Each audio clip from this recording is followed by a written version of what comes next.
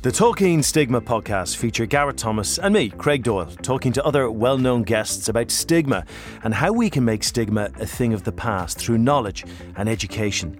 Listen to Gareth talking about his HIV-positive diagnosis, how people have treated him, how he has felt since he announced his status back in September 2019, and how through scientific advances, being on effective treatment means the levels of HIV are so low in his system that the virus cannot be passed on through sexual contact. The intimate discussions draw on personal insights of Gareth and other special guests, comparing and contrasting their experiences of stigma. Hello, and you're very welcome to Tackle HIV with Gareth Thomas and the Talking Stigma podcast series. I'm Craig Doyle, and throughout this series, I'm talking to Gareth and other well-known guests about stigma and resilience and what you do about them. How do you beat them? How do you help people overcome it? Very, very serious topics, but we'll deal with it in a heavy and light-hearted way. It's a really interesting podcast series, and it's really, really good to have your company. And as always, it's wonderful to have your company, Alfie. How are you? I'm doing very, very well. Yeah, you look well today. You look quite grown up today. You got like a checkered shirt on and with a collar and a little kind of woolen jumper. Well, I've taken the opportunity to dress up because over the last 12 months, I've not really been out of a tracksuit. So any chance to put any item of clothing on, then I've taken it and I've gone to town actually today. You look very, very smart. What are we doing? What's this series all about? What's it mean to you? What's it for? I think it's starting conversations to educate people around stigma, because I think stigma is such a broad topic that people sometimes can't quite get their head around the non-conscious bias or the discrimination, whether it be obvious or unobvious, that they cause to people, whether that be through race, religion, sexuality, living with HIV, ability, disability. So I think it's really good to explore every single individual version of stigma so people can understand and see society kind of in a different way. And you're doing this because you're someone who's suffered from that. Yeah, I'm doing this because I feel I've suffered from it, but also I have the ability to talk from experience. And when I say talk about experience, my sexuality became something that I needed to overcome and other people needed to try and accept. So I lived on the side of a privilege of being a perceived heterosexual male and then being openly gay. So I saw from both sides of the fence, and living with HIV and previously not living with HIV. So I feel that I've had the ability to live a life without stigma and discrimination, and then live life with stigma and discrimination. So I see how it is on both sides of the fence. And this is all part of a bigger campaign, of course. It's a great tie-in with yourselves, with Vive Healthcare, and of course the Terence Higgins Trust. You're just all working together. Really, really good campaign. You mentioned COVID, and it's interesting because COVID is not choosy. It affects absolutely everybody, no matter what colour, what creed, whether you're able-bodied, disabled, it doesn't matter. Everybody is potentially someone who can get it. And it's kind of in a strange way it brought us together because we're all so fearful of it. Over the course of this series, we've spoken to Dion Dudden, we've spoken about race, we spoke to Kate Richardson-Walsh, we talked about sexuality and the stigma that goes with that. We're going to talk about disability today, but we're going to talk with someone who is her heroics in 2012 at the London Paralympics were just phenomenal. She is just a poster girl for the sport. She's absolutely amazing, an incredible athlete. I'm going to embarrass her now and give her the whole biopic here because it's just so impressive. You read this out. It is, of course, Hannah the Hurricane Cockcroft. She holds the world records for the 100 metres, 200 metres, 400 metres. Oh, it doesn't stop there, Alfie. No, it doesn't. 800 metres. No, Alfie. More. I want more. 1,500 metres in her classification. She has the Paralympic records at 100 metres, 200 metres, 400 metres and 800 metres. Oh, my word. She obviously competed for Great Britain at the 2012, that wonderful summer of sport we had in London where she won how many gold medals? 2 gold medals. 2 gold medals, and she won 3 further gold medals at the 2016 Summer Paralympics in Rio. She is unbelievable, but also she's used her high profile, her success, the fact that people really look up to her as a campaigner against disability discrimination and accessibility and combating stereotypes, and talks about, you know, all the stigmas that go with disability, the fight that she and like so many others like her have on her hands. And it's just brilliant to have her with us today. So how are you doing, Hurricane? How's the form? How are you? Well, I think my head's no longer going to fit in the room after that introduction. So I'm very well, thank you. How are you? I'd have a T-shirt made up with all those on, wouldn't you? It's just that as you were rolling off, I thought there can't be any more. Like, is there any more events that you could even take part in, let alone win? Not only that, but in the middle of a second lockdown, she has salon quality hair. Oh, where does it end? Thanks. How are you? How are you dealing? Just watched it. That's it. How are you dealing with everything? How are you dealing with lockdown? How's life? You know what? It's all right. I'm getting a little bit fed up now. Obviously, I think like everyone, but just getting on with it. You know, just trying to train as best we can and try and appreciate the fact that I can stay in my house. So, you know, find the positives. A Yorkshire lash. Oh Jesus! Oh, Freud. A Yorkshire lass, a Welshman, and an Irishman. Good luck, listeners. Oh, there's a joke. There's a joke there somewhere. There's a joke there. So the Olympics are meant to happen this summer, Alfie, right? I mean, we don't know what's going to happen there. Hannah, I guess you're training in hope that it all happens and you get to go at it again. What's your view on things? Yeah. So train as hard as I can. Obviously, we've just got hope. That's all we've got. You've got to hope that it's going ahead, and you've got to train like it is. If you think for 1 second that it's not going ahead, then your training's just not going to happen. It's not going to go well. So, from all the information that we've had so far, it's looking pretty positive. I don't know if my mum and dad are going to be able to come watch, but as long as I can actually get on the track and have a little race, then I'm ultimately at this point I'm not bothered. I just want to race. Does that affect like your preparation? Because I know if I was preparing for the weekend or preparing for 6 months' time, it's kind of like that carrot dangling. But for the possibility of it not happening, do you think sometimes, usually I do like another mile, or is that just your focus? Is that, you know what, I'm going to assume it's happening and I'm going to train as if it is definitely happening? Yeah, it's exactly that. You know, this time last year when they first announced lockdowns and the games being postponed, I did have kind of like a week where I was just like, what is the point? And me and my boyfriend's also a Paralympian, so we sat down and we just said, you know what, we've got nothing better to do. Let's just use this time to be the strongest and the fastest that we've ever been.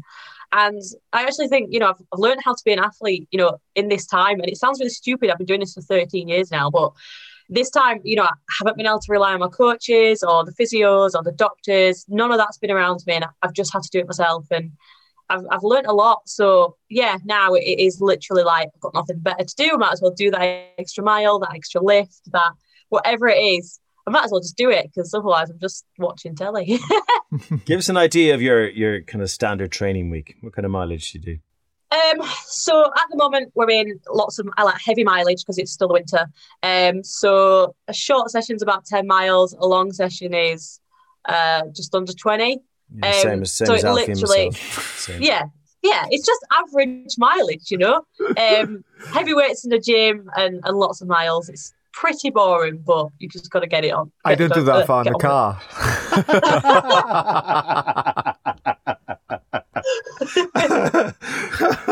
I mean, it's just to comprehend that kind of mileage is completely insane. But also, you're doing this in your chair on public roads, okay? And it's your training chair, so you're dealing with every kind of bit of street furniture, every lump, every crack in a road surface. What's it like out there when you're relying on a set of wheels underneath you? Sometimes it's pretty scary. A lot of cars don't really like you being on the road. I won't go on the road with a cyclist. It's too dangerous. I remember when I first started wheelchair racing, I went out with my dad, and my dad drove behind me, and he was like, right, we can't see you over the bonnet of the car, so you're never going out on your own. But I've had people try and knock my dad off his bike while he's cycling behind me. I've had people try and, you know, drive as close to my elbows as they can. So you're not just competing with potholes, which we have for an eternity, like every bit of road you push on is a pothole, people are just mean. They're just mean people. So it's not too bad at the moment. No one's got anywhere to drive, so everyone's staying off the roads, which is quite like one positive of lockdown. But normally it's not the nicest place to be on the roads. And what's your favoured signal choice? Do you go for the finger or the wanker sign? I leave that to whoever's with me. I'm normally like, I normally don't even really notice. I've got my head down and I'm just trying to go as quick as I can. The thing is, normally I'm going quicker than the car, so I don't know what their problem is. I'm not in the way. Do you find that it's kind of it's this thing when people get behind the wheel that if you met them face to face, they would never be, because I suppose it's a form of discrimination. It's a form of ownership.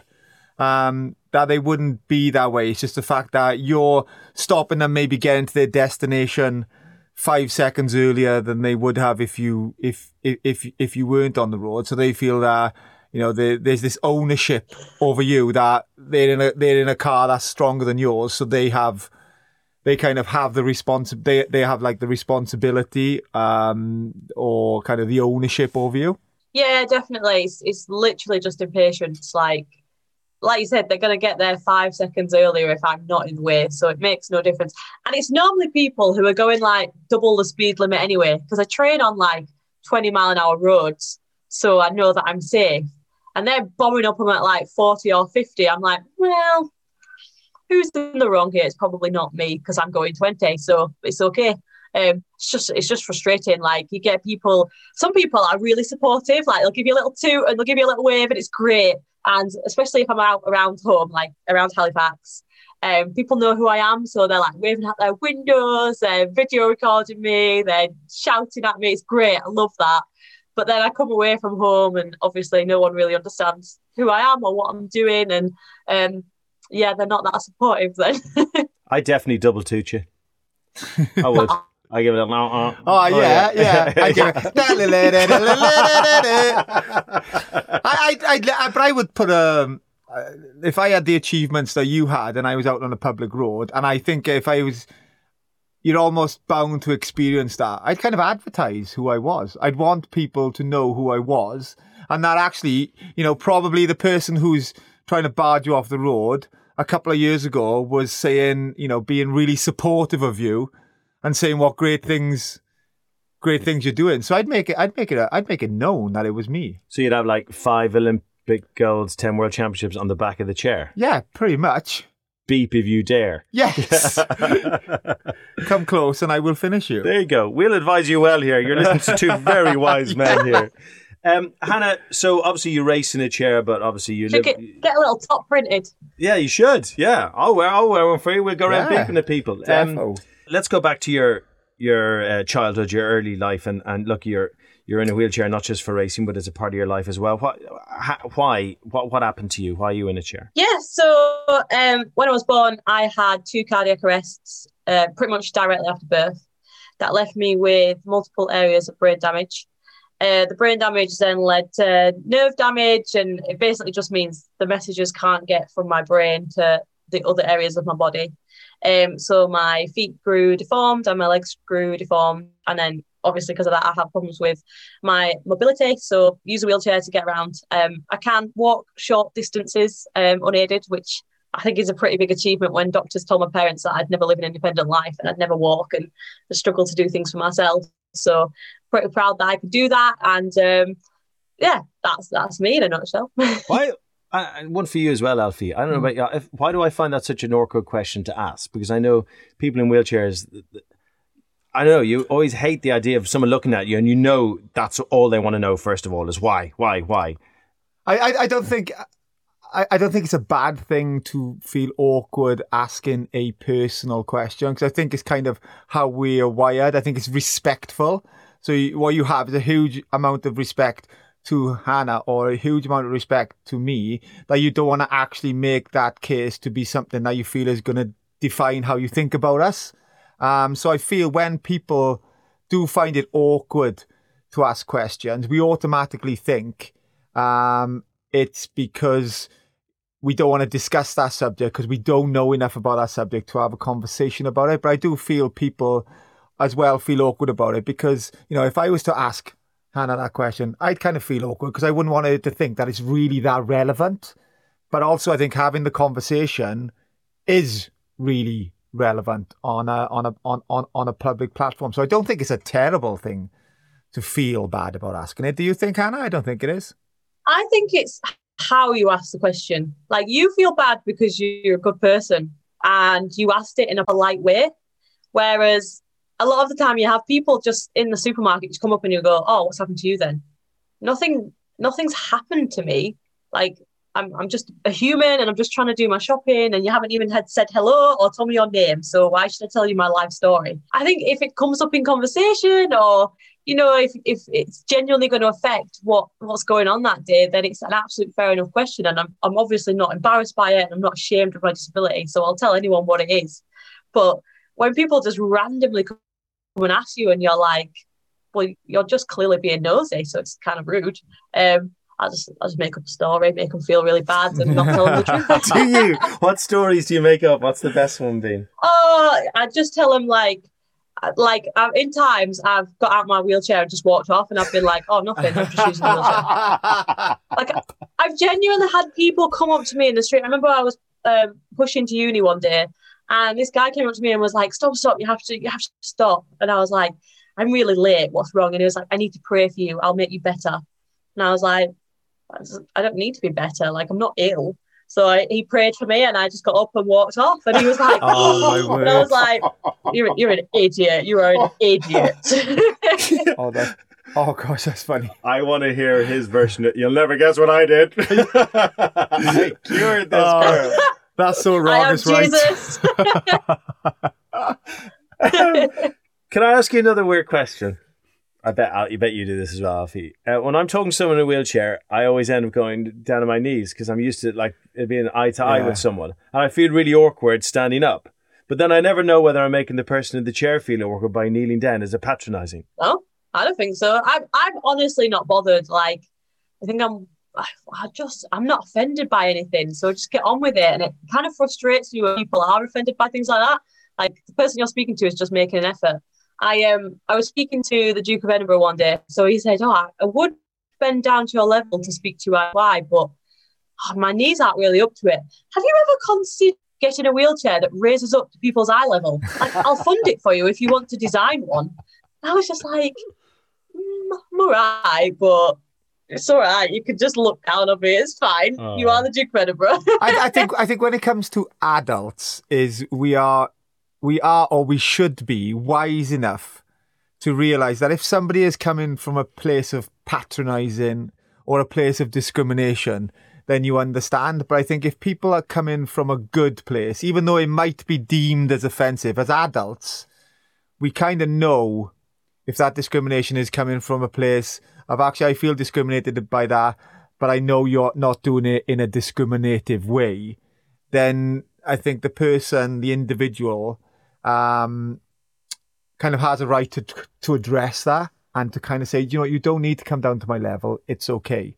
But when it comes from a discriminative way, you know, you could go down to somebody's level and pretend you're very childlike. So all of a sudden you become kind of small in stature, and then it becomes very discriminative. Or when people ask me about living with HIV, they can ask, or my sexuality, they can either ask me in a way of wanting to learn and evolve, or a way of discrimination. Words can be very much the same words, but said in very different ways. Give me an example of that. For instance, somebody could ask me, am I living with HIV? So in a very conversational way, like, are you living with HIV? What's it like? Or, are you living with HIV? Are you all right? Are you going to die? Really? Oh my God, you're going to live. And them, you know, and them exact words can be said in a completely different way that I would engage with that person, and I would feel that that person is not discriminating against me. But said in the way of just how I put it, which happens quite a lot, then I feel like I don't even feel like I should have to answer your questions because you're actually analysing me rather than asking me. You're so right. It's tone, isn't it, Hannah? I mean, if the person come up to you in the supermarket at a party and goes, "What happened to you then?" Or someone come up and said, "Hey, how are you? So what happened? What happened to you? Why are you in a chair?" You deal with them very differently, wouldn't you? It's tone. It's respect. Yeah, definitely. It's definitely how the question's asked. You know, if it's a kid who's over and asks me, like, I'm totally fine answering it because they're just interested. They're just trying to learn. But it's not even when people ask the question for me. Like, I have so many people, especially if I'm walking, so many people just stare. And it's like children will look and they'll be like, "Oh, she's a bit different. That's fine." Whereas I have literally had adults follow me around the supermarket to stare at me. It baffles me because my mom would give me a right clip round the ear for doing that. Are they middle-aged blokes and are they just a bit sleazy? Well, they're both probably. So, Hannah, I mean, through your success, it just shows that you've had to deal with all these different issues in your life and you've dealt with them very, very well. But bring me back to your childhood and the first time you realised you were different and the stigma that was associated with that and how you dealt with it. So I think I started realising that I was different to other people when I first went to school, which is it's strange, you know, for a young girl. You know, I used to come home and ask my mum all these questions, and Toys R Us in America actually released a Barbie doll called the Share a Smile Becky doll. It was only released in America, and my mum knew that I was such a girly girl. I loved Barbies, I loved dolls. So at this point, you know, I didn't touch my wheelchair. I hated anything disability related. I just wanted to be like everybody else, and I didn't know anybody else with a disability. So, you know, I was always questioning why I was so different. So Mum wrote to Toys R Us and just explained, you know, my 5th birthday was coming up. I was struggling with accepting that I was disabled. Was there any way that she could pay for this doll and they could get it to us? And yeah, on my 5th birthday, there was a Share a Smile Becky doll waiting for me on the doorstep when we opened from Toys R Us. And you know, from that, you know, for that, I've got these pictures at home of me in a party dress, sat in my wheelchair with my wheelchair Barbie sat next to me. And it was such a big thing for me at the time because, you know, Mum was trying to show me that, oh, you know, like, you're not different. Look, Barbie's just like you, so it's okay. And it was massive for me.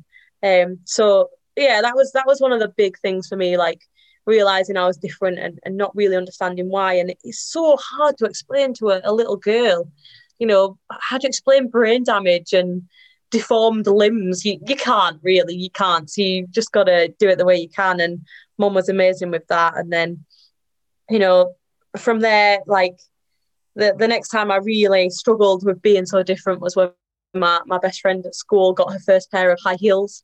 And I came home at like 10 or 11 crying to Mum that I wanted a pair, and she was so mean because she wouldn't let me have any. And again, like she just tried to explain things in a very adult way to me, but it all seemed so unfair, and sometimes it still does. You know, I'm not saying that I just accept everything now. I hated it growing up. I just wanted to be the same, and then obviously in sport, that was the other big thing. You know, outside of that, you know, I was never bullied. I never struggled making friends. I was quite a confident kid. And so I never understood why sport was something I couldn't do. Like, everyone else did it, why can't I? And everyone treated me like themselves. So I didn't find sport until I was 12 years old. 12 years old was the first time that I met another disabled person. It was the first time that I saw someone else in a wheelchair. And yeah, it was the first time that I tried sport. So PE teacher brought in the local wheelchair basketball team who were doing like a tour of the local schools. And I remember it was such a life-changing day for me because the guys came in and they were just so quick in their chairs and just so agile and fit, and it was amazing. And up until this point, I had no idea. I'd never heard of Paralympics. I'd never heard of parasport. I didn't know that I could be a part of it. And suddenly these guys came and blew my world right open. And yeah, that night I had my dad taking me to the coach's house, and that was it. I was signed to the team for 6 years after that. So that was the end of me feeling different. That's amazing. Did you find it was you that felt different, or was you made to feel different by others? Because when you talk about that, it just sounds like inwardly your view of everybody else was that you was different.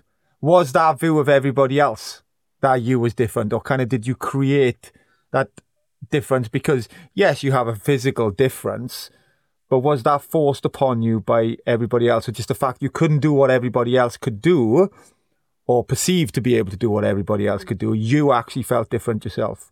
Yeah, no, it was definitely just how I felt. Like I said, no one ever treated me any different. But I think, the thing is, when you're a disabled person growing up in a very able-bodied world, I had no disabled friends. I didn't meet another disabled person until I was 12 years old. I just felt like I was completely alone in being my kind of different. And as okay as obviously my parents tried to make it, buying the doll and trying to just explain things to me as an adult, even when I was a child, you still look at people and you still wish that you could do what they're doing. So it was definitely something I felt. I was never bullied. I never had comments.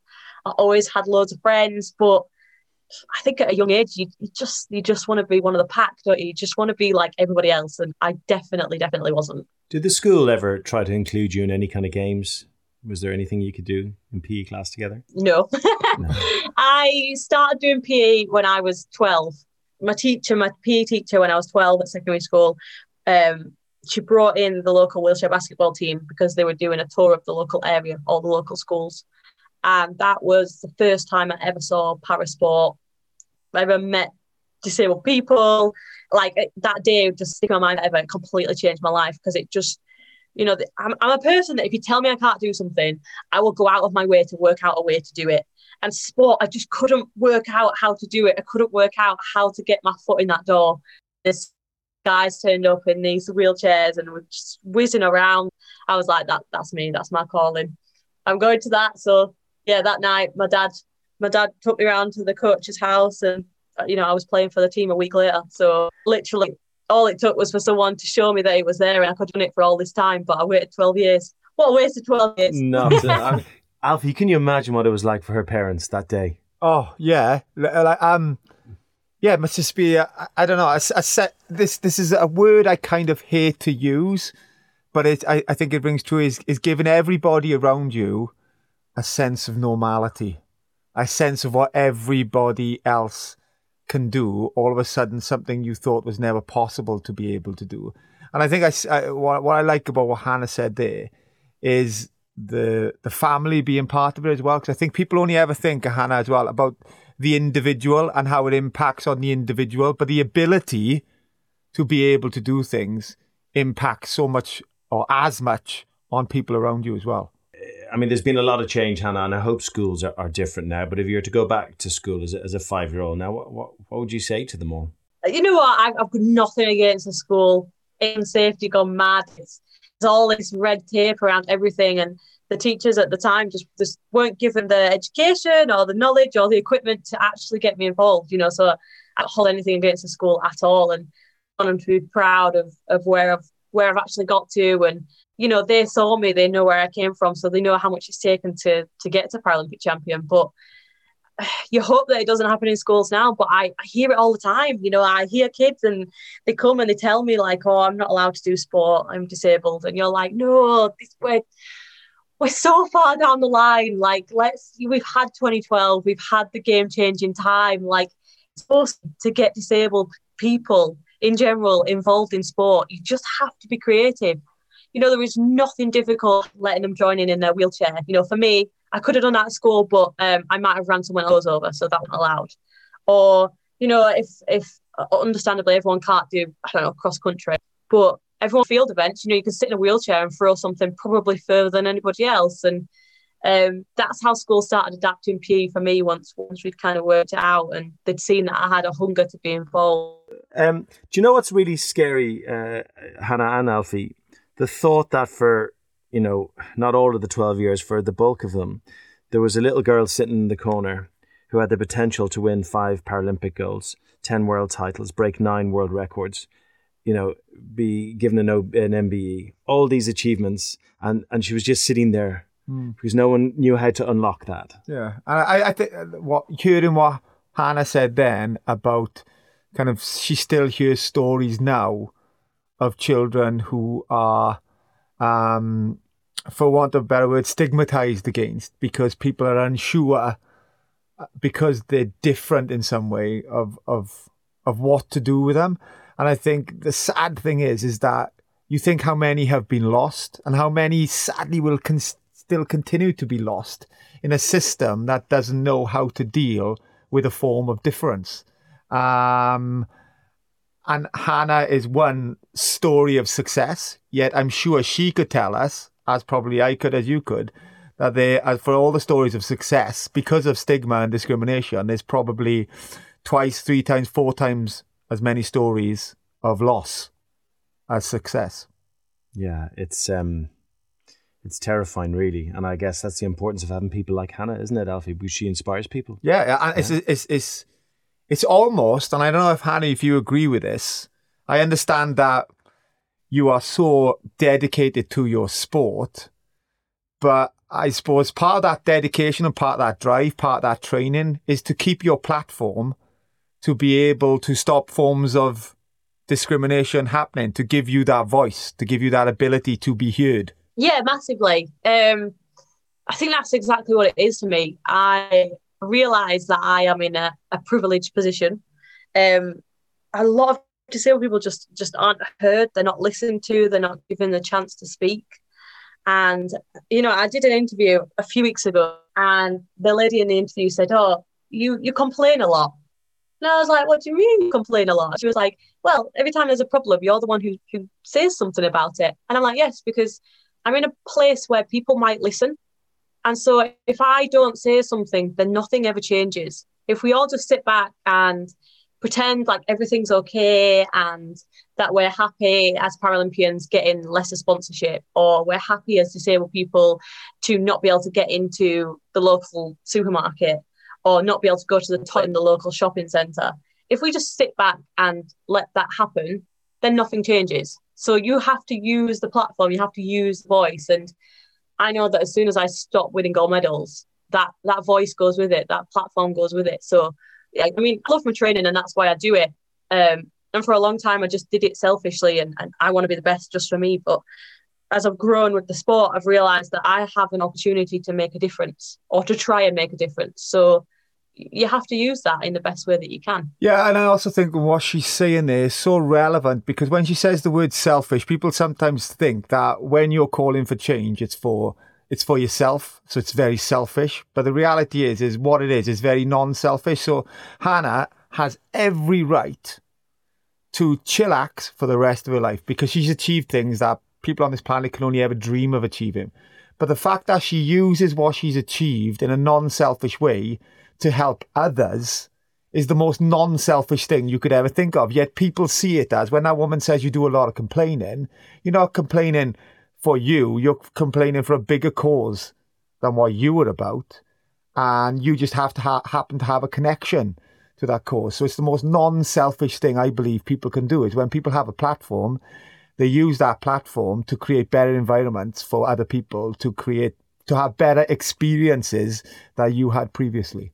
And also the term complaining. People only say it's complaining when they don't like what they hear. Yeah. You're not complaining. You're pointing out where change needs to come. Maybe that's a form of discrimination in itself because maybe if that's an able-bodied athlete, they're seen as a great spokesperson for the sport or for the world. And I wonder do you see any differences on that front between yourself and able-bodied athletes? Oh, massively, all the time. It even comes down to when we train at the National Performance Centre with the team. So the Olympic and Paralympic team both are based there. We can't even get a lane on the track, or we're told to keep out of the way of the Olympic runners so that we don't injure them. And it's like, well, my training is just as important. So, like I said, it comes down, you notice the difference in sponsorship, you notice the difference in competition opportunity, you notice the difference in the way that we're spoken about as athletes. There's massive differences. And I'm so aware that when you talk about them, you sound like you're ungrateful and you sound like you're complaining. Like, I'm lucky, like I have amazing sponsors behind me and I can mostly get to the competition to race at. But again, it's not just about me. My boyfriend, he's European champion. He has no sponsors. Most of the time I pay to compete. It's crazy. And you speak about it and people go, "Oh, stop complaining." And you're like, "I'm not complaining. I'm just trying to point it out."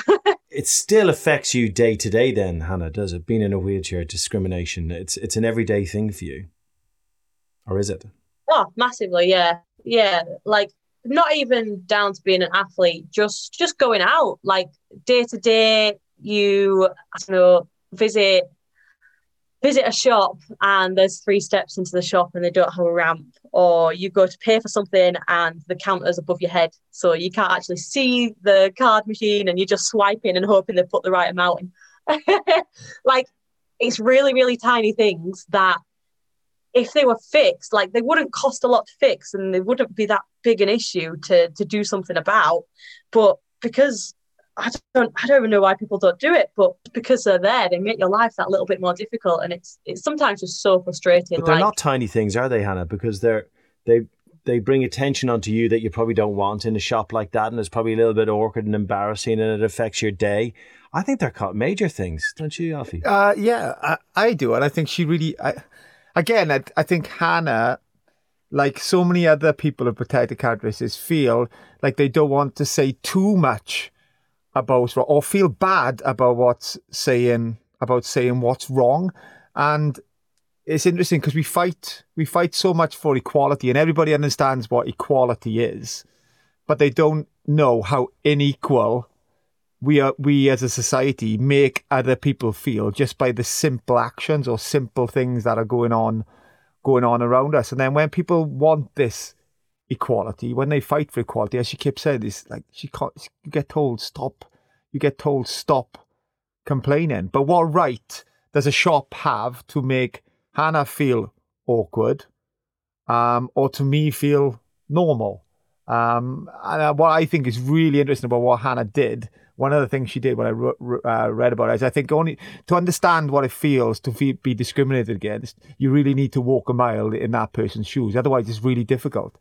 And when she asked, am I right in saying this, Hannah? You asked for Boris Johnson to spend 24 hours in a wheelchair going around London. I think that's such an interesting way of saying to somebody, this is a realization of what my life is all the time. Just experience it and see how discriminated in the most, to you, menial things, but to me, major things.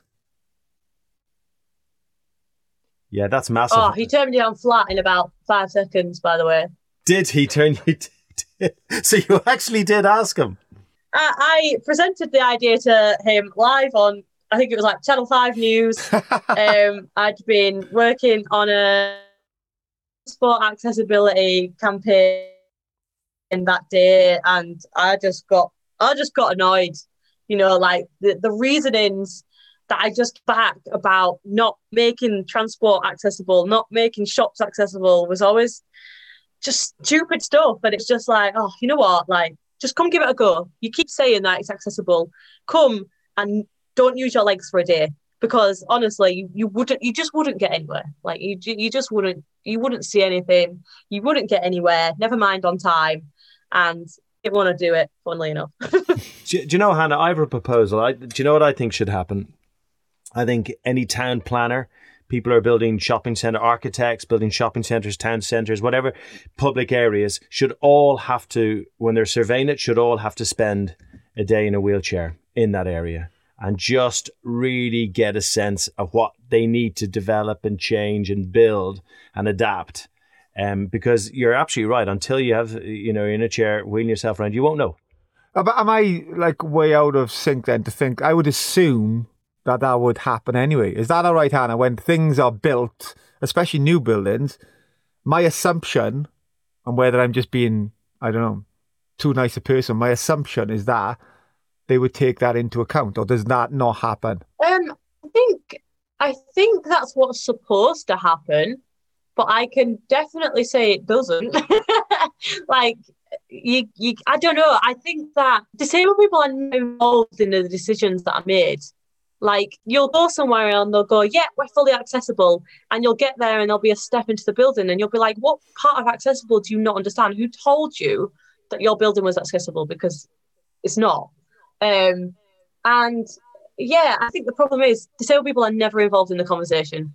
It's always an able-bodied person telling you what you need instead of one asking you, right, what would make your life easier? What would make this work? And look, Hannah's hit on something here again, Alfie. and we had this conversation with Dion Dublin. It's just constant conversation. There are a lot of token efforts made to change things, but until you have someone in a wheelchair on a town planning committee, you're not going to change the accessibility of a town. Until you have a black or an Asian person on the senior executive board, you're not going to be really inclusive in that workspace or in that industry. I mean, it isn't about token measured. It's about starting at the very, very top of the pyramid and letting it kind of work its way down. And every single conversation we have doing this podcast, it comes down to the same thing, the difference between token efforts and real efforts. Yeah, and I think until things change, we will always have token gestures. And when I say change, for instance, what Hannah's talking about there with certain buildings is we might say, okay, we have these processes to go through, but maybe we need to amend it to enable disability access. You don't need to amend things that were already difficult, as Hannah has just said, for accessibility or for any other thing. Is you need to change it. And you need to change it by having information from the people that affects. And so often, councils, governing bodies are not diverse enough to deal with the amendments that they need to put into place. So they feel like an amendment is a token gesture, when the reality is, I'm sure if Hannah sat on committees, like if I sat on committees, I would want things changed. I would want things new. I would want things keeping up with society as we want it to be now, rather than amending something that was already obviously hugely flawed by the problems Hannah has just to maybe get into a building. It means there's a flaw. So don't amend it, change it. Yeah, don't put out the fire, just put in fire prevention, right? Exactly. That's it. Let's talk about that joyous summer in 2012, the London Olympics. It was just amazing. The Olympics, the Paralympics, the whole festival of sport. How life-changing was that for you?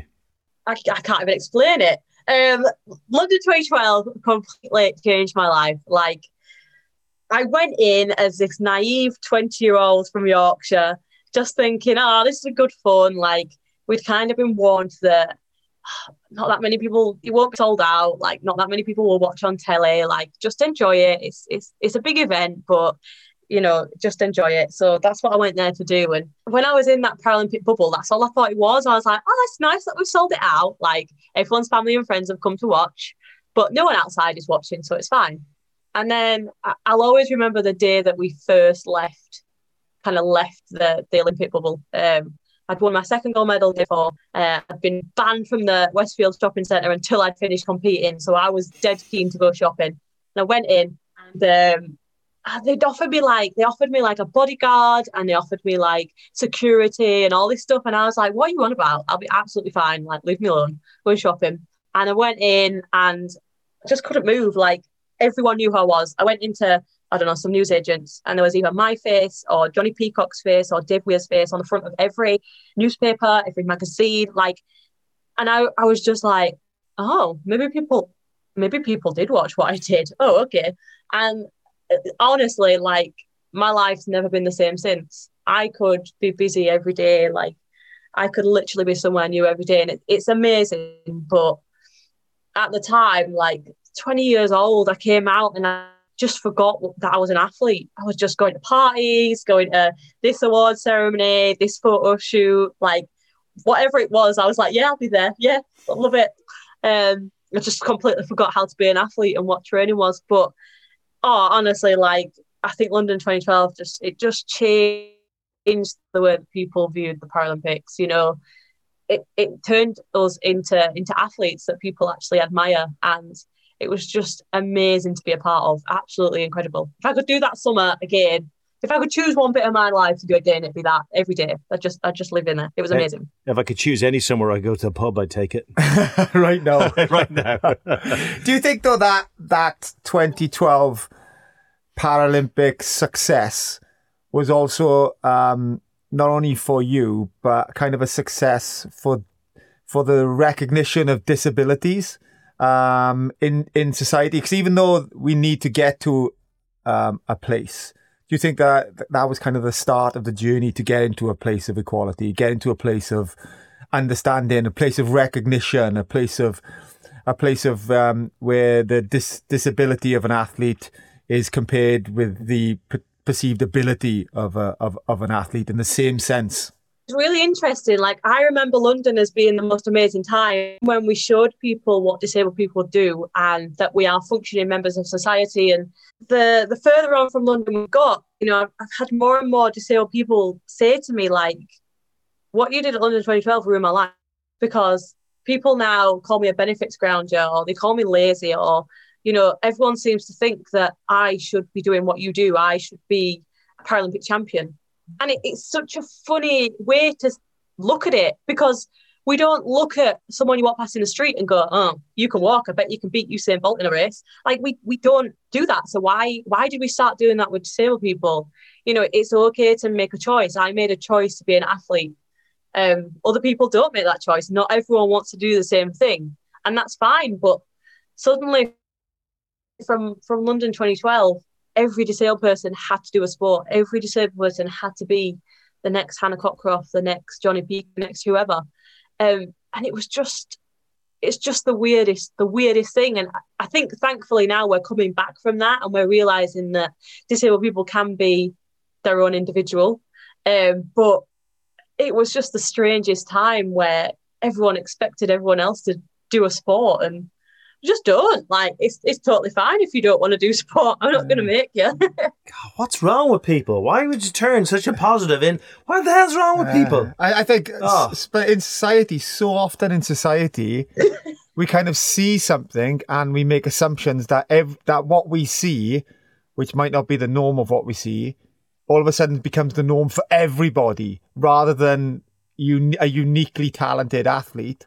All of a sudden we were exposed to the abilities of what we didn't see in disabled people before. And then because we hadn't been exposed to it, we assume that every person who's disabled has these amazing abilities, when we don't assume, non-disabled people all have these amazing abilities. We just have this assumption that is easier to go along with rather than treat everybody individually. That's it. You're so right.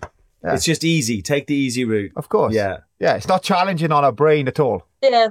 I think you hit the nail on the head. Like, I think because disability hadn't really been shown at that point, everyone just assumed that that's what it was, because that's the most exposure we've ever had to it. I suppose everybody visually exposed to some sort of disability, that when we were exposed to it and celebrated it, we just had this assumption that everybody in a wheelchair was like the Hurricane,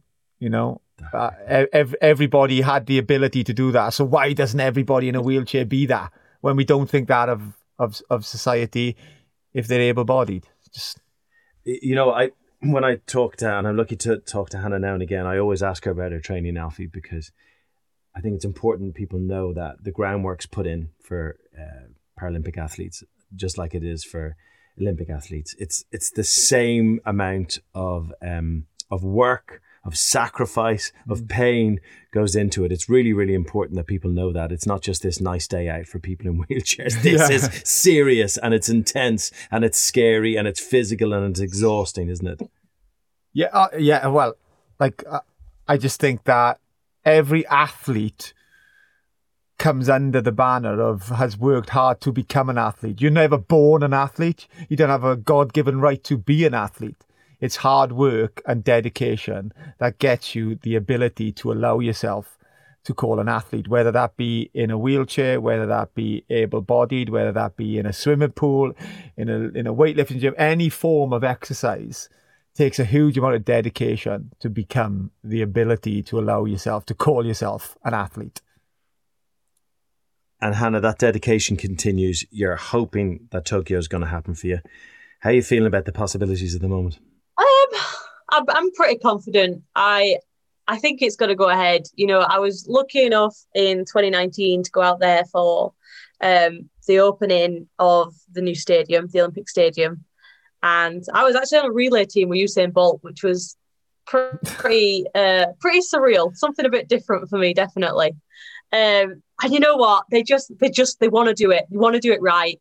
The whole idea behind the race that I was in with Usain Bolt was that they wanted to sell it like Olympians and Paralympians are equal. If you want to come to one, you've got to come to it all. Like, I just love that. And I just think that they're not going to let that go easy. So I think it's going to happen. I think it's going to be interesting, but Oh, I'm just going to be so happy when we get there. How many goals are you targeting? So I can go for 2 golds. I can go for the 100 and the 800 this time. Oh, is that all? What a letdown! Oh, someone's slacking. Do you know when it comes to the Olympics, and there's one word that always comes before and after Olympics is legacy. Do you feel as a Paralympian that the legacy that's left behind for disabled people is I'm going to ask is it more relevant than the legacy that's left behind from an able-bodied Olympics? Because sometimes you can go to countries, a lot of countries are not as equal as we are here. They don't have the same views as you. So is it more relevant sometimes when you go to countries that the Paralympics and the Paralympians make a success of it to make sure that the legacy for people who are disabled in that country, or the environment for people in that who are disabled in that country, is bettered? Yeah, I think the legacy is massively important for the Paralympics. I think people have always been inspired by the Olympics. They've always known that they're happening. They've always been covered. You know, they've been there for years. They started in the 60s. So they're still relatively new, and we've grown and grown and grown. And obviously London 2012 was the pinnacle of that, and that's the one that everyone talks about. But we're still growing, and, you know, it's even down to, for Rio, I went out to Rio with a sponsor before the games, and I was training up and down Copacabana Beach. And we were so aware that Brazil they didn't want the Paralympics. Like, the Olympics are exciting, but they didn't really want us. They didn't leave us any money.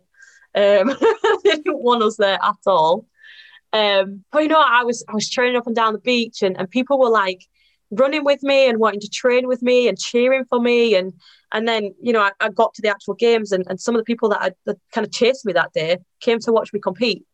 That's legacy. Do you know what I mean? Like, people changed their minds that day because they saw me actually putting some work in. And I see it all the time. But, you know, obviously I only see it in Britain. I go and visit schools and go to events, and kids come up to me and they go, "Oh, like, I started wheelchair racing because of you." Like, one of my biggest rivals now watched me race at London 2012, and she can now beat me, which is horrendous. But she always says, like, "I watched you and you showed me what I could do."